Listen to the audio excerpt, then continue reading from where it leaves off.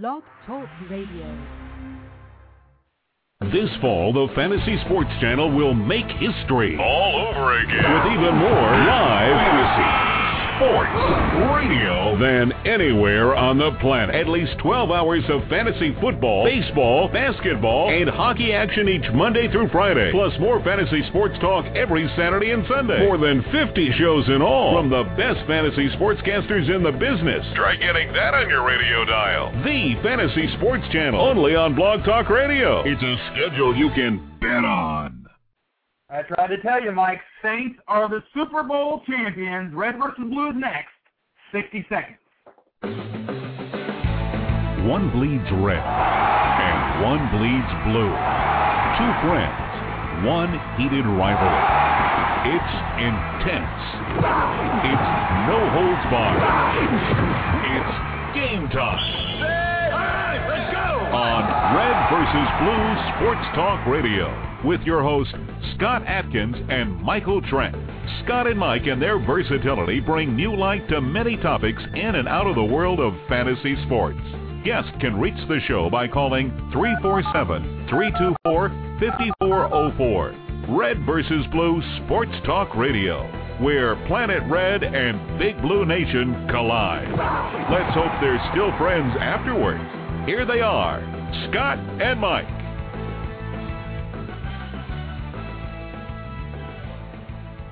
We're going to play Name That Tune to start off Red versus Blue, so let's take a listen.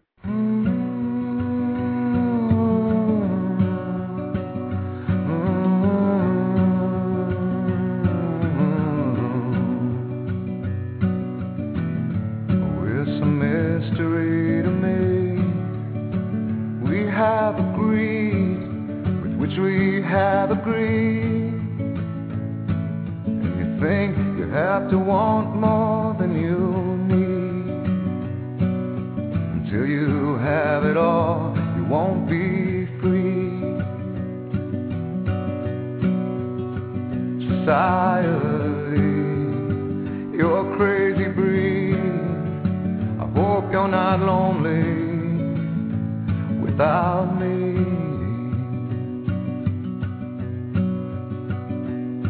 When you want more than you have, you think you need. And when you think more than you want, your thoughts begin to bleed.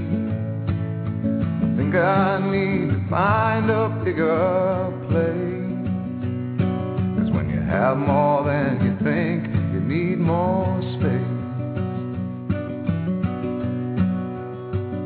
Society, you're a crazy breed. I hope you're not lonely without me. Society, crazy indeed. And Mike, that is the intro for Red versus Blue this evening. Hello, everybody, and welcome to Red versus Blue Sports Talk Radio, wherever you may be. Thanks for making us part of your night.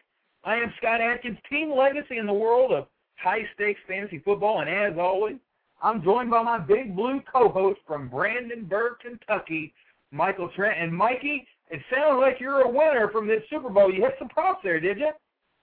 Yeah, I'll tell you what, Scott. It was a pretty good Super Bowl for a change.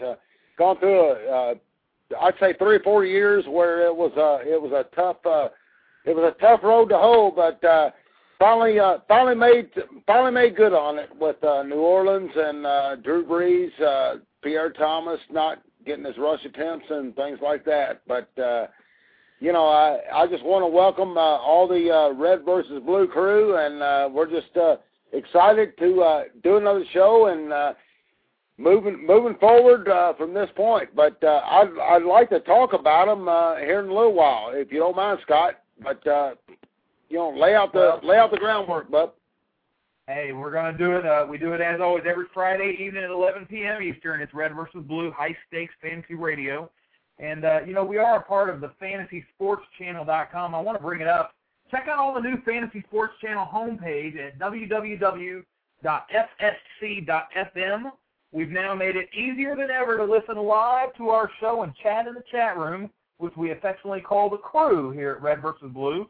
comprised of all the best minds in the world of high-stakes fantasy football, all from one place. Just visit fsc.fm every Friday night at 11 p.m. Eastern and click the Chat Now graphic, and you'll be all set. Again, that's www.ffc.fm. Don't forget to check out the other great programs while you're there. Mark Ryan has done an excellent job. Mike, it was a fantastic Super Bowl. I think it was the most watched Super Bowl of all time. I think I heard a statistic on that. And, man, it comes down to that one pass by Peyton Manning again deciding it. And you could say that pass decided. You could also say that onside kick call. Which had a bigger impact in the game, Mike? Oh, there's no question about it. The onside kick. Tracy Porter, he was interviewed on a show that I heard earlier in the week on Monday, actually, and he said, they called it annihilation was the play call, and it didn't surprise me one bit that they did that, because Sean Payton, I mean, he's that style. I mean, he does. That's the way he goes about things, and it surprised everybody. It surprised Hank Baskett, obviously, and. It was a fun thing to watch, and it was a ballsy call. It was one of the best calls I've ever seen out of a head coach, and because you can't give Peyton Manning coming out of halftime, you cannot give Peyton Manning a short yardage, 40 yards, and say, okay, here's the ball. But it was something that they drew up, and they knew what they were going to do, and they executed it perfectly. Well, the tale of two quarters in that first half, Mike. The Colts seemed to dominate the first quarter with time of possession and yardage and first down. They jump out to that early lead with the Garçon touchdown. Pierre Garçon, 18-1 to score the first touchdown of the game. If you scored on that, if you threw your $10 in, you made $180 on that touchdown. And nice way to start the night for Pierre Garçon. And then the second quarter just kind of flipped the script. New Orleans kind of did their thing. The Colts did have a good goal line stand and kept Pierre Thomas out of the end zone. Also kept Mike Bell. And I don't know if you've seen the replay, but, boy, Sean Payton lit into Mike Bell when he went into the goal line there and tried to get in there and score. He slipped. He wasn't even tackled. If you remember, Mike Bell just slipped. And Peyton ripped into him, man. He got on the sideline and he said, "What are you wearing?" And then he lifted up the shoes. And I heard him, Mike. He said, because on the replay, he said, "Get your damn cleats on." He was so angry with Mike Bell. I wouldn't be surprised if even though they won the game, I wouldn't be surprised if he did get cut after that, because I didn't see him after that, and it was all Pierre Thomas after that anyway. But, after those Garrett Hartley field goals right there at the second quarter when the Colts gave the ball back, the momentum kind of changed right then and there. With letting them sneak that field goal in like that to make the game 10-6, you could tell the momentum was just so slightly shifting at that point. Yeah. Yeah, there's no question about it. I mean, it was shifting, and it shifted before the onside kick, but, once that onside kick was converted, I think it was over. I mean, because New Orleans, they knew what they had to do. Drew Brees knew what he had to do, and I think the New Orleans defense was so much more confident. It's amazing what one play can do to whether it's your offense or defense. I mean, it can affect the whole team, and that's what happened in that game. Yeah, and I'm talking to Lance, sports betting man in the chat room at Red vs. Blue Crew. Lance says the 10-6 at half, if Indy got the onside kick at the 30, it's at least a 13-6 or even a 17-6 lead right away. And I looked at that onside kick, Mike, at the start of the second half, and I honestly thought the Colts recovered the ball, and that was the longest huddle, the longest pile I think I've ever seen. That before they finally made a decision, I've never seen them pile on that long. And watching the replays, it sure did look to me like the Colts, pulled that ball back in. But nevertheless, at the end, you whoever comes out of the pile, it's clawing, it's biting, it's pinching, it's whatever you could do to get that ball. Yeah, hey, dude. Who wants it the most? Who wants it the most? And at the end of the pile, you talk to your Ted Hendricks, old Oakland Raiders tight end. I mean, you talk to all them old guys, they'll say the same thing. Who wants it at the end? And it happened to be New Orleans, and they got it, and they wanted it, And New Orleans is going, uh-oh. I mean, Indy's going, uh-oh. Yeah, I could have given the MVP to, several people there on that game. Obviously, Terry or Tracy Porter there with that interception. That was vital. You got to look at Drew Brees for the MVP. But I'll tell you, if Indianapolis would have won that game, Joseph Adai was having the best game I think we've seen from him all year. And here's a guy that's completely underrated. Obviously, he played very hard this year, had his best season. To me, I think he had his best season, he's ever had since he's been in the league, and always getting slammed by the media, Mike. This guy played so hard all season long. He finished as the 8th best running back in the league in fantasy scoring, and then to put that type of performance and that type of stamp on a season in the Super Bowl nonetheless, he had a great year and held off this rookie, Donald Brown. I think Adai stopped there's no question about it, Scott. Joseph Adai should not be slammed for anything. He played great throughout the playoffs and throughout going through the things when they decided not to win or what have you. But when it came playoff time and Super Bowl time, Joseph Adai, he was there and he was the guy. So you can't slam him one bit at all. I can't slam the Indianapolis Colts for anything they did. The only one thing that I would say is they were too conservative. They were just too conservative. They did not play Indy Colts football the way I like to see them. Well, it was a game that we'll all remember. Sean Payton is one heck of a coach. We all know that now.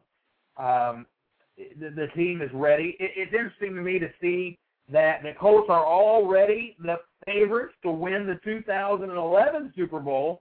Bodog released their odds, Mike, and I'm gonna tell you, the Colts are the 7-1 favorite, 13-2 now, to win the Super Bowl next year. And I think largely in part because you have Peyton Manning.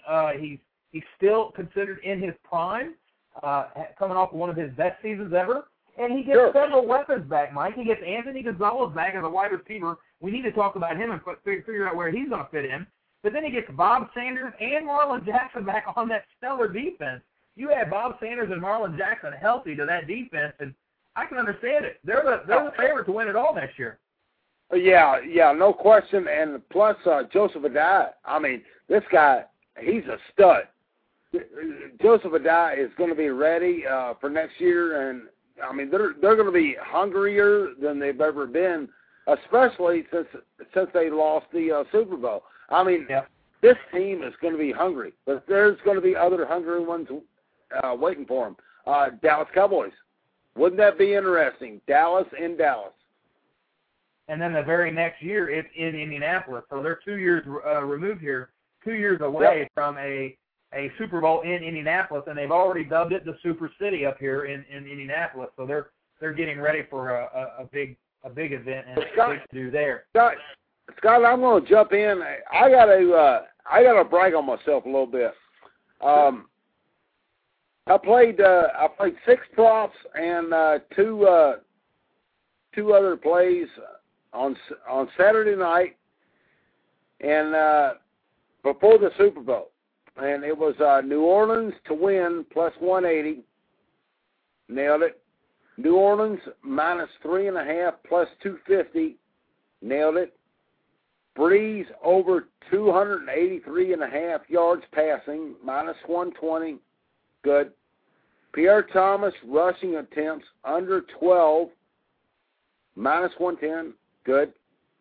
Jeremy Shockey receiving yards under 30.5. Although he scored a touchdown, he still didn't get over 30 yards receiving, so that's a good thing. Manning over 304.5 yards passing. Barely got that. 333. Manning passing attempts over 36.5. Got that. Manning completions over 26.5. Got that. Wow. How many is that, Mike? How many did you hit? I hit all 6 of them, and it was it's an amazing Super Bowl, and one that Wow. I'll never forget, because you very rarely hit all 6 props, and you very rarely hit the winner that's a big dog the way I hit New Orleans. So it was a lot of fun. I just had to brag on that for a little bit. Well, and rightly you should. 6 for 6 is a heck of a parlay day to see all those plays happen. I love to be able to. I like to put those into a parlay, and then you hit 6 for 6, and we'd be talking some serious cash right now. But we did have our little contest, our draft. You didn't fare so well there. I finished you off 129 to 102. We won't talk about that too much, because we do have listeners that are more interested in other things. But I will say this, obviously a lot of people were in Super Bowl Squares contests. You were in playoff competitions. John Duckworth, the yellow line is unofficial, a.k.a. War Kittens. Congratulations to him. And he cashed the top prize. Our friend of the program, John Duckworth, cashed the very top prize at the Fantasy Football Players Championship, their playoff competition. So he walks away with over $12,000 there. I think it was $12,000. He walks away with that top prize for his effort. And you never know who it's going to be, Mike. Every year, you never know which players it's going to be. And sure enough, his last 2 guys were Drew Brees and Joseph Adai. And hey, they had great games, and they're worth double points in the Super Bowl. And Adai and Brees made it happen for John. We're really happy for him. Couldn't happen to a nicer guy, and we'll see him in Vegas again this year for all the high-stakes action. So congratulations, John. But I was in a Super Bowl Square contest, Mike. Did I tell you about this? I was in a Super Bowl Square contest with a buddy of mine. These squares. Yeah, tell the listeners, because this is fun. Oh, man, the squares are $2,500 a piece, a little steep for sure, probably the biggest one I've ever seen. And with a buddy and I, we went on a couple of squares, and I had a portion of those squares, and we had the numbers 3-2, which is tough anytime you have a 2. But our other numbers were 4 and 7, and it was New Orleans. It was New Orleans 7 and Indy 4. Okay, and there was a point in the game where Indianapolis was ahead, 17-16, and then the Saints scored that touchdown, so it put them at 20-22. They had to go. Looking at this, they have to get that 2-point conversion. I'm sorry, I put them at 14. They had to get that 2-point conversion at 16. To be able to have that chance. And they went ahead and got that 2-point conversion, and I was blown away. Now, all I need is Peyton to go down the field, get a touchdown, come back, and have Garrett Hartley kick a field goal, and we win that top prize of like $120,000, okay? That's like taking the entire year of fantasy football, the entire year of high-stakes competition, okay, and packaging it all into one single game and coming out with a winner at a national level. Now, Mike, listen to this for a second.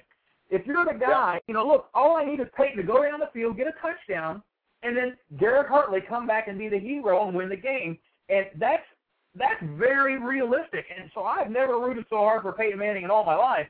And here he goes. Plenty of time to go. Plenty of time. So I'm 3 minutes away from cashing in on this prize, and then he throws that interception. And all of a sudden, imagine, if you're the guy that has that score, that 1 and that 7, you're thinking, oh, my gosh, I can't believe New Orleans got another touchdown. All I have to do is hold Peyton Manning out of the end zone, okay?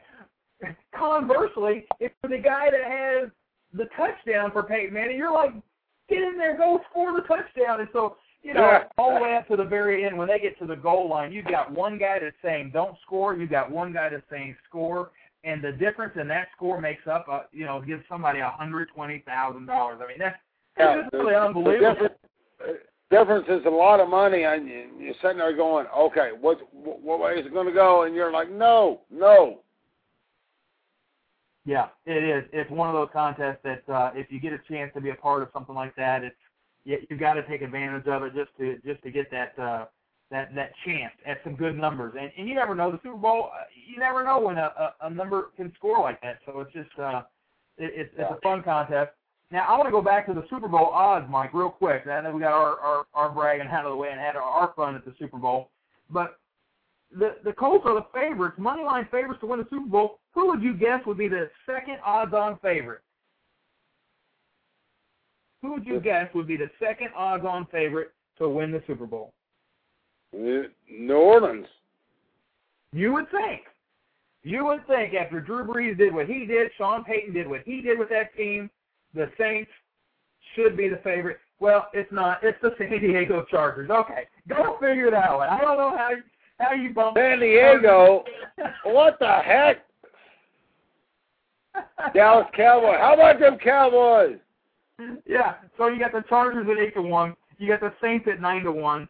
The New England Patriots at 10-1. So there's your top 4 teams right there. Cowboys not in that discussion. And then the long shot favorite on the board, the long shot odds, are the St. Louis Rams, 150-1 to win the Super Bowl. So you're going to go with them? No, I'm not. But, we've seen stranger things, I guess. A rookie quarterback maybe getting drafted, a Sam Bradford type, and maybe he takes them all away. That commercial, that Brett Favre commercial, I'm telling you, it was the funniest thing. Did you see it? 2020, you just won your 5th Super Bowl, and he's like, well, when you're older than the players and most of the coaches and most of the people watching on TV, it's kind of hard to decide, 2020. So I like to call this segment, Mike, I'm going to start doing this every Friday night. It's called Will He or Won't He? And so we're going to start off the very first inaugural segment here. Will he or won't he? Mike, will he be back or won't he? It's on you. Will he be back or won't he? I love the 2020 thing. Well, I think I might be back. I don't know. Yeah. Will he or won't he? Who cares? Okay. Will he or won't he? Is apparently flopped on the first segment. So I don't know. I thought it would be a good idea. Will he or won't he? But maybe it was just bad from the get-go. I'm going to say he will come back, Mike. He will come back. Brett Favre, we're gonna do this roller coaster again. It's going to be the exact same thing as last year, and hopefully he can just decide by the 4th of July. No, there's no doubt about it, Scott. He's going to go to the Norris Division. He's going to the Norris Division. Well, they've got to make a decision because if Favre doesn't come back, they have to have a decision here at quarterback in the draft. Next stop is Chicago. His next stop is Chicago. He's gone through Green Bay. He's gone through Minnesota. It's Chicago. He's going to go 1 year in Chicago, and then he's going to go 1 year in, I don't know, what's left in the AFC North. 347-324-5404 is the number. We're live at Red versus Blue here in Indianapolis, Indiana. And, Mike, the news of the NFL, obviously, there's a couple of stories circulating around right now. I guess the most interesting from a fantasy perspective, I don't know if you can call it interesting or not, the Cincinnati Bengals, man, they're at it again, okay? I want to run some names by you, Mike. And I know they're at it. Go ahead. Matt Jones signed this afternoon for $700,000 on a contract. Matt Jones is now a Cincinnati Bengal. If that's not a little hilarious, I don't know what is. He all off season. He don't know what he is. We're waiting for him to sign with somebody, and he's I guess cocaine addict. I guess he's on the team, man. He's the next Cincinnati Bengal. But it doesn't stop there, Mike. The Cincinnati Bengals have also had the infamous Adam Pac-Man Jones in their facility trying out and trying to figure it out. Yeah, Adam Pac-Man Jones. So not only have you associated yourself with Chris Henry from the past, rest in peace, Matt Jones now, Adam Jones is part of the equation. Okay, Mike, it's not over, okay? It's not over there. Okay, the Cincinnati Bengals also reportedly today have interest in signing Dante Stallworth. Okay? It just goes from one to the next. Well, I'll tell you what. What they're doing. it's kind of comical. Here's what I see. Marvin Lewis is not a head football coach. He is a anger management coach. He is he goes without question. He goes outside of his lines. I don't know what the Cincinnati Bengals are doing. They're trying to bring in what they're trying to do is just put people in the seats. They got to try to win. They got to go for the win right now. Yeah. And Marvin Lewis, I guarantee you, because he's a stand-up guy, Marvin Lewis is going, what the heck did we just do? I don't know. Well, and Mike, it doesn't stop there. Chad Ochocinco wants Terrell Owens in the picture. So not only Dante Stallworth, Adam Pac-Man Jones, and Terrell Owens all on the same team. You've got one heck of a prison. And you got Newport across the bridge. Look out. Oh, that's a recipe for disaster. That's the funniest thing I ever heard, man. I couldn't believe I just kept finding news, and it was all Bengal related, and every one of them was just a troublemaker. The other news in the NFL that I do want to mention, obviously, the news of the Jacksonville Jaguars releasing Torrey Holt. Obviously, the knee is not in any kind of shape to play at a competitive level on that squad, but the rumors are out there, and not only rumors, Torrey Holt has went on record. He wants to reunite with Mike Martz in Chicago, Mike. So Torrey Holt, will we see a reunion of Torrey Holt with Mike Martz in Chicago? Well, that could very well happen, but the one thing that Torrey Holt and Mike Martz in Chicago, absolutely, I can see that happening. Is it going to make a big fantasy impact? I don't think so. I really don't. Even though Mike Martz, he loves that offense, I don't think it's going to make a big fantasy impact. For everybody out there, if you got, Torrey Holt on your Dynasty League, I don't think that's going to happen. The one thing is you better watch out because Jacksonville is going to end up being in Los Angeles in 2012. Yeah. We'll see. They've been waiting for a team for way too long, and they can't keep their fans happy in Oakland, so I don't know why L.A. would be much different, but that is a different world over there, so we will see. They're getting a new stadium. They're getting a new stadium, Scott, and because it's already been proven that L.A. cannot support a team in that stadium that they have. So they're building one, and they're waiting for a referendum to get it approved, and it's a done deal. L.A. deserves a pro sports football team. They haven't had one in years and years. They deserve one if they want it, and that's the bottom line, if they want it.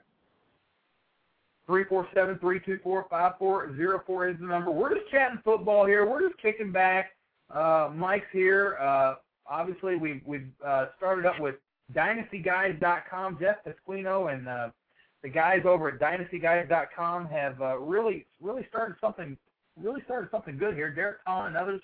I decided that I would take the opportunity to join the staff at DynastyGuys.com because I like what's going on there, and I just want to get my feet wet and hold me to the fire here on my Dynasty rankings this year. I'm a Dynasty player like a lot of you guys, and your rankings, putting forth your rankings is a pretty important step if you want to be successful in these startup Dynasty drafts because you have to consider so many different factors: age, opportunity, injury. As a GM of a Dynasty League, not just this year, you've got to think about the long picture and what you're trying to do and how you're trying to build your team. Now, the Fantasy Football Players Championship has started the first ever high-stakes Dynasty League for the high-stakes opportunity and community here. I saw that. I'm taking advantage of it, Mike. I'm in. I'm locked and loaded. I'm going to be joining their 1250 high-stakes Dynasty League, and I'm looking forward to building my team. And a big part of that is the players that you decide to draft. Now, this week we're going to be unveiling the running backs that we have ranked here. And again, these are going to be fluid. These rankings are going to be moving a little bit. But this year we've seen a tremendous surge in youth. Okay, I mean, we've seen the Donald Browns and Ray Rice and Jamal Charles and Felix Jones and Wells and Hightower. All these guys coming in, Sean Green, the list goes on and on. All these young guys are flooding the scene here, while the names of the past are just saying goodbye. I mean, LaDainian Tomlinson, no way you could draft him in a dynasty league anytime soon. Brian Westbrook, I mean, he's done. I mean, it's over. Clinton Portis, how can you draft a guy like that? I mean, it's too tough to do. In a dynasty league, you're going to get stuck with a guy that you can't use. Larry Johnson, I mean, all these names that have been dominant forces, they're no longer going to be in the equation, Mike. And I know you love dynasty. You have a lot to say about rankings for running backs. Yeah, and you know what? There was a thread posted on there that said who not to draft, and you know, I think Alex and Dave, they've done a wonderful job on FFPC. I mean, they've done a wonderful job on that, on who not to draft, and you know, that'd be something cool on Dynasty guys on you know, if you can post on who not to draft. But then again, you know, there might be some naysayers that say, well, you know, you say I don't want to draft him, well, I might want to. So it goes back and forth. Well, and again, so that's what we're looking at, Dynasty running back rankings. We're also going to be talking a little bit later in the program about the average draft position for the redraft leagues. There's leagues already starting up around, Mike, and it's interesting to see the decisions that are being made in the draft are very similar to Dynasty. It's kind of funny how that happens. You get this love for these young guys, man, because they have this tremendous upside, and sometimes that can affect your redraft rankings in a negative way, where you're drafting too young and you need to draft a little bit more stable. Guys like Michael Turner get neglected, or guys like Dallas Clark get neglected. You can't forget about these guys, even though they've got some years on them. They're still going to be producing at a very, very high level. Randy Moss, another name, that won't be drafted very high in a dynasty league, but should be drafted high in a redraft league, right? It's just very difficult to make sure you can distinguish the two and separate the two when it comes time to draft. So we're going to come right back. Well, one thing about it, Scott, is, you know, the draft and everything has changed so much, the dynamics of it. I mean, it's changed incredibly because, you know, it used to be, you know, you had your one running back, this and that, but now you have backup running backs, and you have, your third wide receiver can become a charm. And so, you know, when you're drafting, especially in dynasty leagues, you have to draft for the long haul and just understand that these guys, they may not work out for you on week 1 through 4, but they may work out for you big time on week 5 through 9, 10 through 16, and etc. And we'll be right back. We'll be right back with our running back dynasty rankings. We got to take a break. We'll be right back. 60 seconds. Hi, this is Greg Kellogg. You know the routine. It's Friday night. You're looking over your lineup. It's either Lavernius Coles versus the Browns or Lance Moore versus the Falcons. I'm a serious fantasy player, and regular fantasy advice just won't do. I need to know, without a doubt, that the fantasy advice I'm getting makes sense. That's why I listen to Red vs. Blue Fantasy Sports Radio. Catch Scott Atkins in the Red vs. Blue Crew chat room every Friday night at 11 p.m. Eastern Standard Time for those difficult-to-make lineup decisions. I'll be there. Will you? One bleeds red and one bleeds blue. Two friends, one heated rivalry. It's intense. It's no holds barred. It's game time. Let's go! On Red vs. Blue Sports Talk Radio with your hosts Scott Atkins and Michael Trent. Scott and Mike and their versatility bring new light to many topics in and out of the world of fantasy sports. Guests can reach the show by calling 347-324-5404. Red vs. Blue Sports Talk Radio, where Planet Red and Big Blue Nation collide. Let's hope they're still friends afterwards.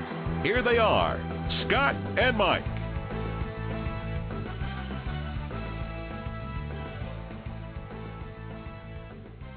Well, and we appreciate that intro by our good friend. Mike, it's time for our Dynasty running back rankings, and I'm going to release these. And again, they're very tentative. They're very fluid. They're always moving. But get your pen and paper out so you can hold me to the fire. We're going to talk about them all throughout the offseason, but I got to start at the top. And the name that's on everybody's mind after the season that he put up, Mike, and the guy that you have to have if you have the number one pick, he's not 25 years old yet. He's still a young pup, Mike. Chris Johnson from the Tennessee Titans. He's at top of my board at the running back rankings. What do you think about my number one running back pick?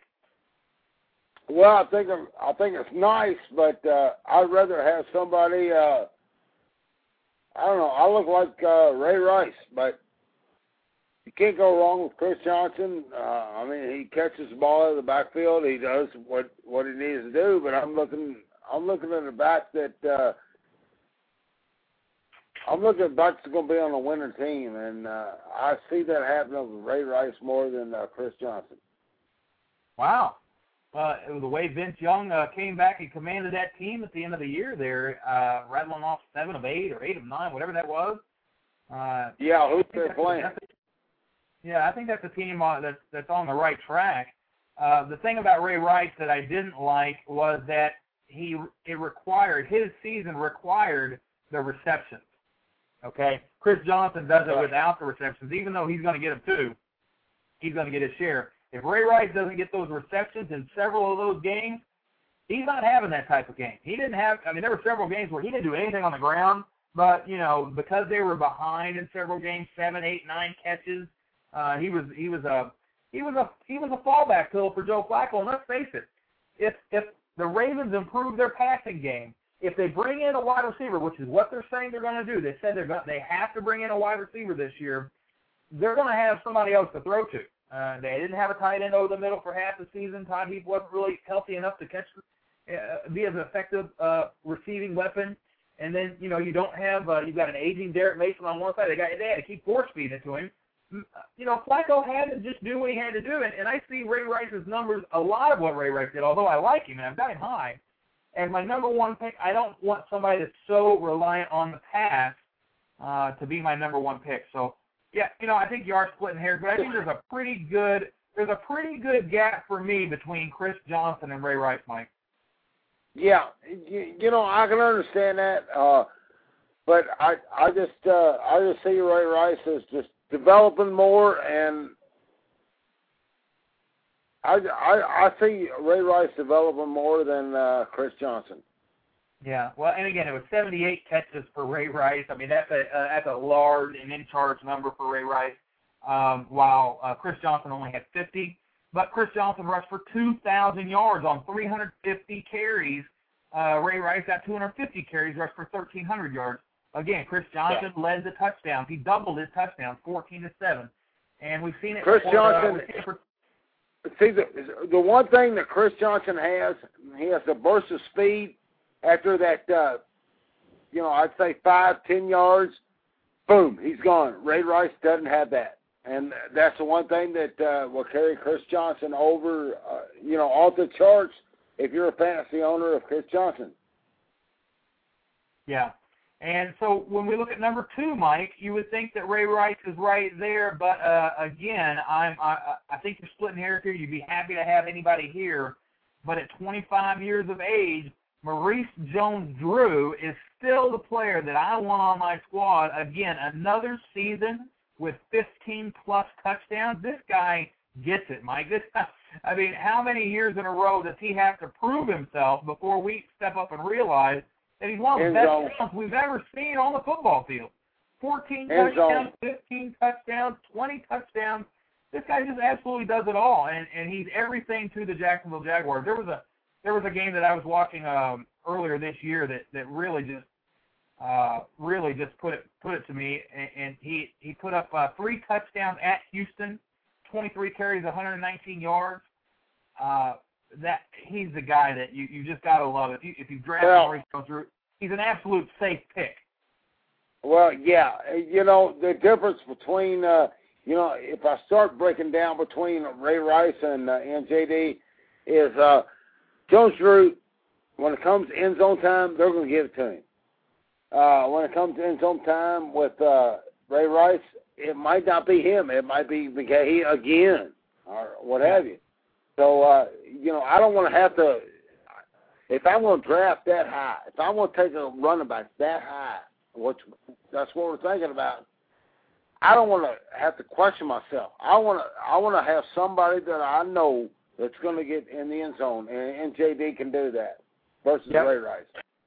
Yep, and Mike, I think if you get an early pick this year in one of your dynasty leagues, I think you hang on to it. All four, I've got 4 players in my top tier, 4 running backs in my top tier that really at the end of the day, if I'm 1, 2, 3, or 4, I don't pay too much to move up to 1 if I have 4, and I don't see the need to move up if I'm at 4 because I'm enjoying my second pick more than I would if I was at 1.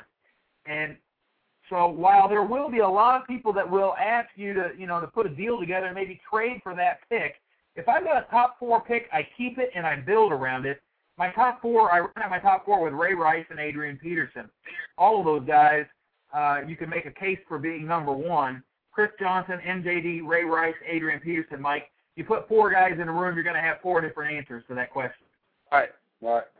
And it looks for next year's, for the draft and everything like that, it looks like, if you got wide receivers, you're looking good. So then you look at the next tier, again, the chat room, Lance and Alex, the guys they're talking about. Frank Gore, 1,200 yards rushing, 60-plus receptions, 12-plus TDs in 2010. That would be one heck of a season. I've got this next tier of players might surprise you a little bit. I've got them in this next tier here. Rashard Mendenhall I have at number 5. The lead running back for the Pittsburgh Steelers. Now, that's a player that a lot of people may not have that high, but let me go ahead and read down the rest of my players here. D'Angelo Williams at 6. Again, some people are worried about the competition for carries. You're a big D-Will fan. Go ahead.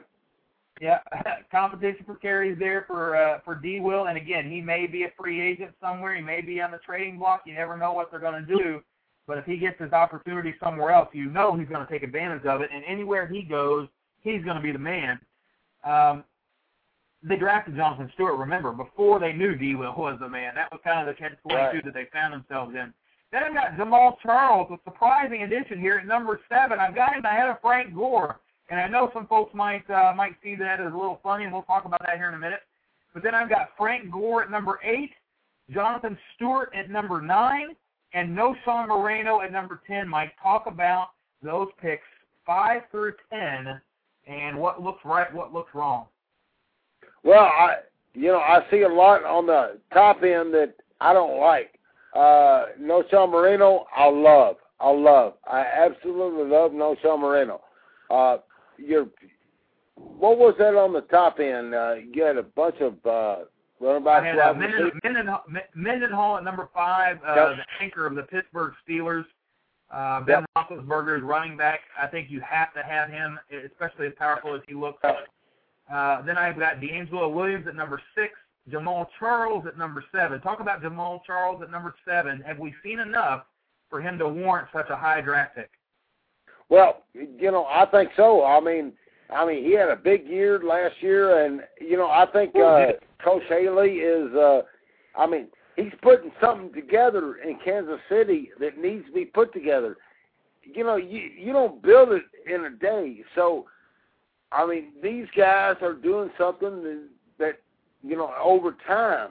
So the time is, first year, last year was good. Second year, it's going to be this year. And we'll see what Coach Haley and Jamal Charles does. I like Jamal Charles, but I still say that you got better options on the tail end of it. Well, it's amazing what Jamal Charles did. He became the 9th best fantasy running back, and he didn't get his first start, Mike, until week 10. Kind of sounds like another player that we talked about last offseason. If you remember, his name was Pierre Thomas. And so we know this kid has skill. We know he has talent.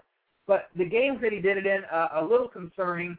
He played at Oakland week 10. at San Diego, Week 12, Denver, Buffalo, Cleveland, Cincinnati, and Denver. Those aren't exactly stellar run defenses. As a matter of fact, they're some of the worst. Denver, Buffalo, Cleveland, Oakland, some of those are the worst run defenses in the league. But guess what? He plays in the AFC West. And the run defenses in the AFC West aren't that great, so he gets to take advantage of that again. And he racked up 7 touchdowns, Mike, in his last 8 games. He racked up 7 touchdowns for about 1,100 yards in 8 games, Mike. I mean, if you're a Jamal Charles owner in Dynasty Leagues, keep him. You better keep him because there's no doubt about it. I mean, this guy can play. He's very good. Whether you want to move forward with him and make a trade with him, then that's up to you. But well, if we learn anything, I would almost stand pat and stay with him. If we've learned anything in Dynasty, you definitely sell high and buy low. This is how Dynasty leagues are won, and this is how your teams are built. You sell high when your player is at an all-time high value. Now, I'll bet you this is Jamal Charles' highest value. Now, if he can lead you to a title this year, great. But if you can improve your team and get 2 important pieces, get rid of him. A young guy that's on the way up and maybe another piece, you get rid of him and you improve the value of your team. You just get deeper. Yeah, I totally agree. That's something I've learned in the last couple of years. But when you're a dynasty owner, it's the point to where you're an owner of a team, and don't get lovely with this guy because he might not be your guy here in about 2 weeks.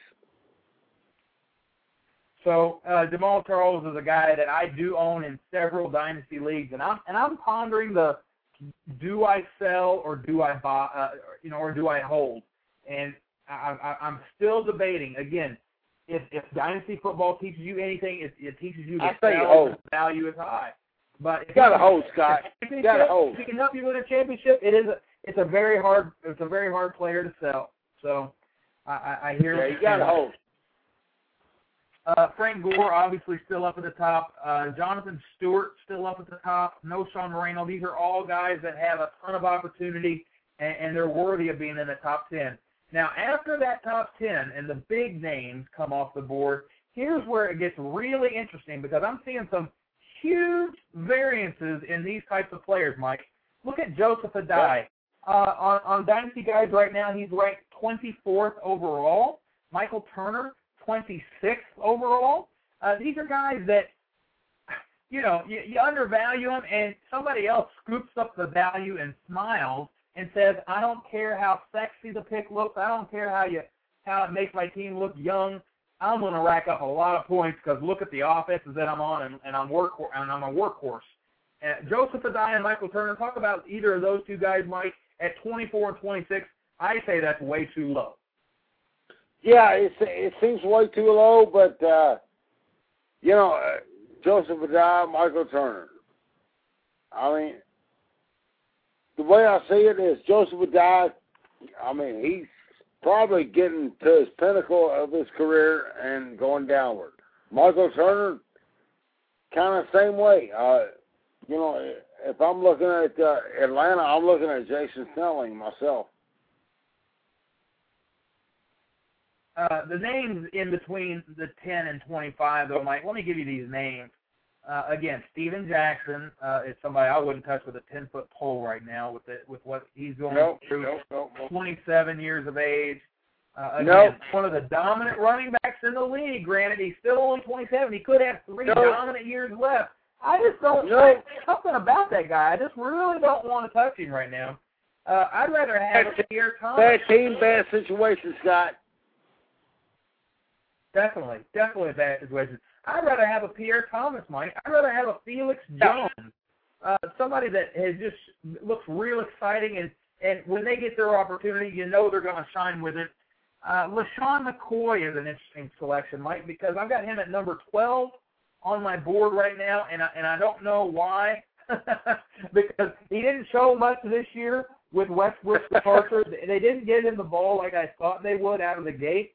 But what I saw out of this kid in Pittsburgh was a kid who can hit the hole, who has moves, who has power, and can do a little bit of everything. And I think as he develops, he's one of those buy low candidates.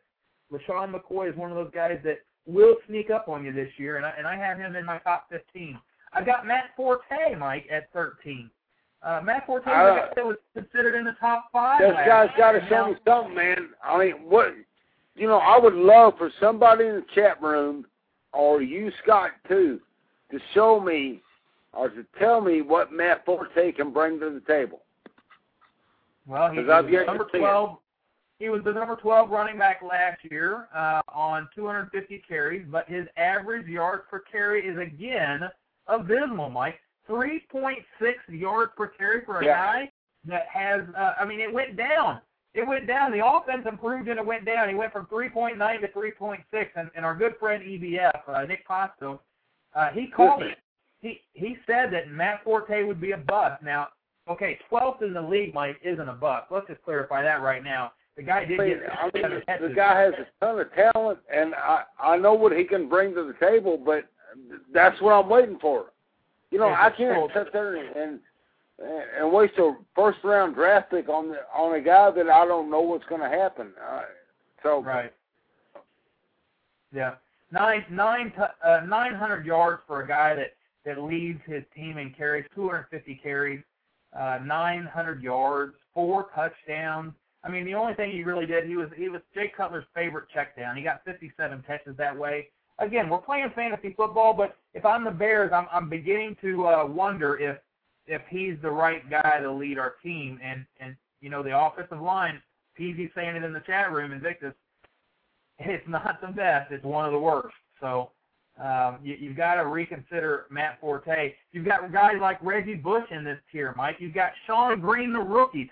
I know you're high on this Sean Green kid. Sean Green. 5 years of age. He looks great. I love Sean Green. Scott, I love Sean Green. This guy is the heir apparent, and Mark Sanchez, he's the heir apparent. The New York Jets, they got a lot of things to be happy about because you got 2 rookie guys that they got their feet wet. They got their feet wet, and they're looking good. They're looking good. But Sean Green, with or without Sanchez, is a monster. I mean, he looks that good. Well, I'll tell you what, I agree with you, and I'm almost prompted to put Sean Green a little higher than that, maybe even squeaking him into my top 10, Mike, because that offensive line, it doesn't get much better than that. When you've got that type of offensive line, no matter how good you are, you're going to get through the carries. And what the Jets need, Mike, is Brandon Marshall.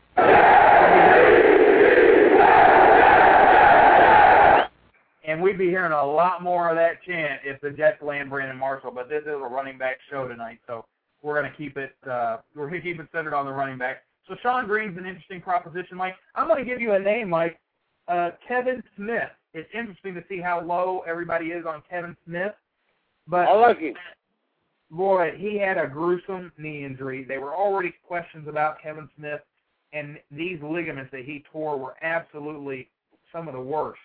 Mike, they don't know if this kid's going to recover the way he needs to after the injury that he sustained. But no, I think he'll be back. I think he'll be back. I'm looking forward to his return. If not, then Green looks good. Mike, Brandon Jacobs, buy or sell? Buy. I still say buy. I told you buy last week. I still say buy.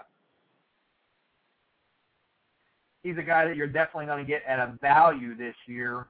As I told you guys earlier last week, Brandon Jacobs was just drafted in a redraft that I'm participating in, and we got Brandon Jacobs at running back 39, Mike. That's not a misprint. I said it right, 39. Let me tell you some of the guys that were drafted before Brandon Jacobs, okay? Some of the names that were drafted before Brandon Jacobs, and I'm just going to start up here with Joseph Adai, Reggie Bush, Ronnie Brown, Thomas Jones, Fred Jackson, Darren McFadden, Marion Barber, Steve Slayton, Clinton Portis, Cadillac Williams, Donald Brown, Darren Sproles, Jonathan Dwyer, Kevin Smith, C.J. Spiller, LaDainian Tomlinson. All those guys were taken before Brandon Jacobs at 39. I mean, he's down here with the likes of Tim Hightower and Justin Forsett, Mike. How in the world? You're telling me Amon Bradshaw is he kept Jacobs off the field quite a bit, and he did more when he had the rock. I don't know why. I don't know if Jacobs has it left. I don't know if he has it in the tank. Yeah, I do. I mean, it's up to Coach Coughlin. Coach Coughlin, Tom Coughlin, he's gonna figure out who's gonna be the guy, and it may not be Brandon Jacobs, but I'm gonna stick with him. Steve Slayton, Mike, buy or sell on Steve Slayton? Whoa, boy, that's a toughie. That is a toughie. The Fumblerooski, man, that guy, the way he likes to fumble the ball, I would love to buy him, but I can't. Yeah, his value has absolutely fell off the face of the earth, and Arian Foster, the kid from Tennessee, the rookie, did get in there and get activated, and he played great, and I think it's his job to lose, but now we're hearing whispers that they might just go ahead and grab a running back in this draft because they feel like that's the only piece they need to push it to the next level, and obviously I think they need some work on defense. They've got talent. They just have poor execution. But they're talking about drafting the running back. Mike, if you are a Steve Slayton owner and the Houston Texans draft a running back in this draft, you're stuck. It's over. You might as well just get anything you can for it because get Garrett Hartley if you're lucky because there's nothing out there. There's nothing out there, no. Here's a name for you, man. Michael Bush. Buy or sell? Buy. Yeah,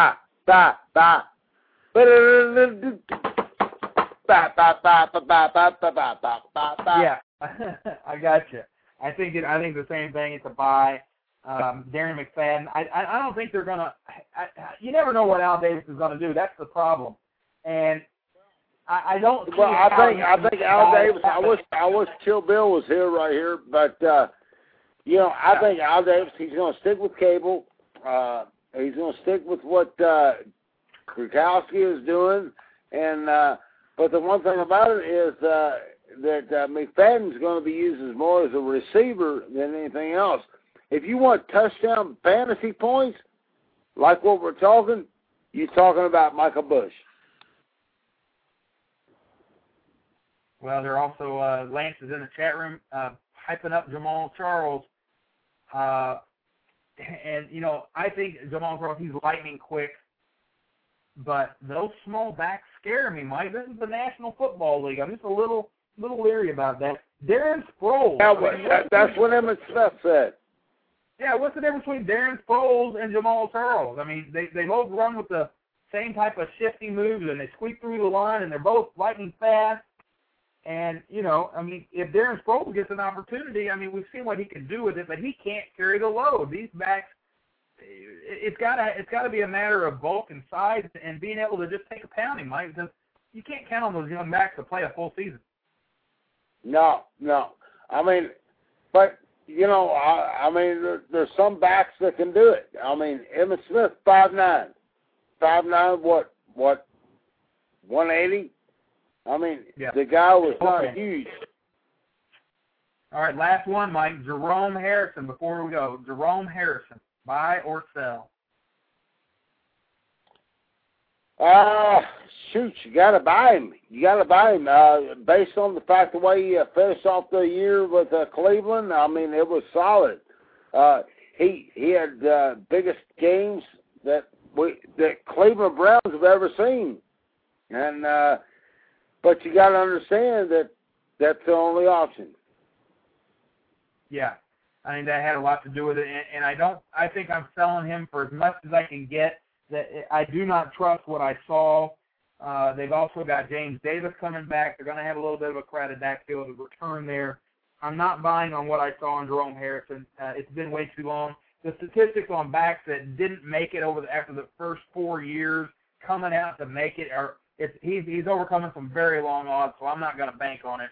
I would definitely sell. Well, my Eagles, we're out of time tonight. We're going to come back and do this tomorrow or next Friday. Daytona is Sunday, Mike. I've got Montoya, Tony Stewart, and Kyle Busch.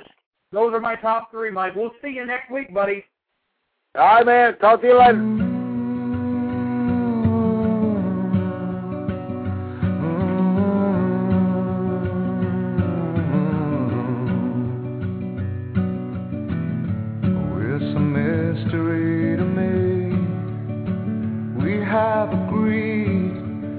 We have agreed, and you think you have to want more than you need. Until you have it all, you won't be free. Society, you're a crazy breed. I hope you're not lonely without me.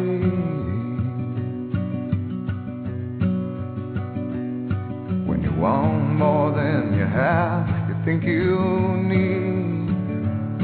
And when you think more than you want, your thoughts begin to bleed. I think I need to find a bigger place. 'Cause when you have more than you think, you need more space.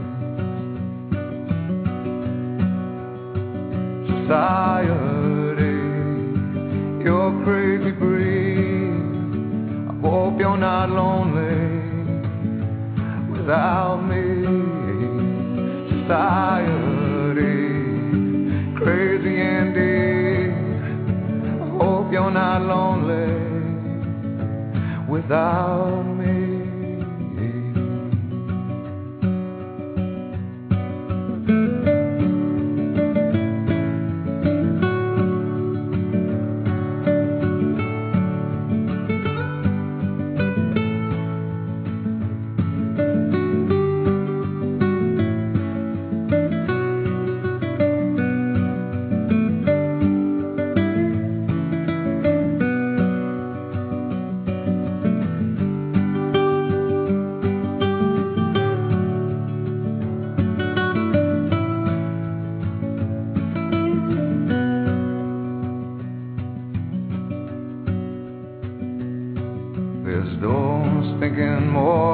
Less is more, but if less is more, how you keeping score?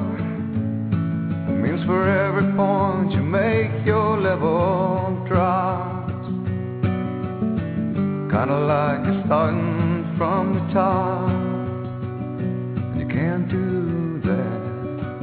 Society, you're a crazy breed.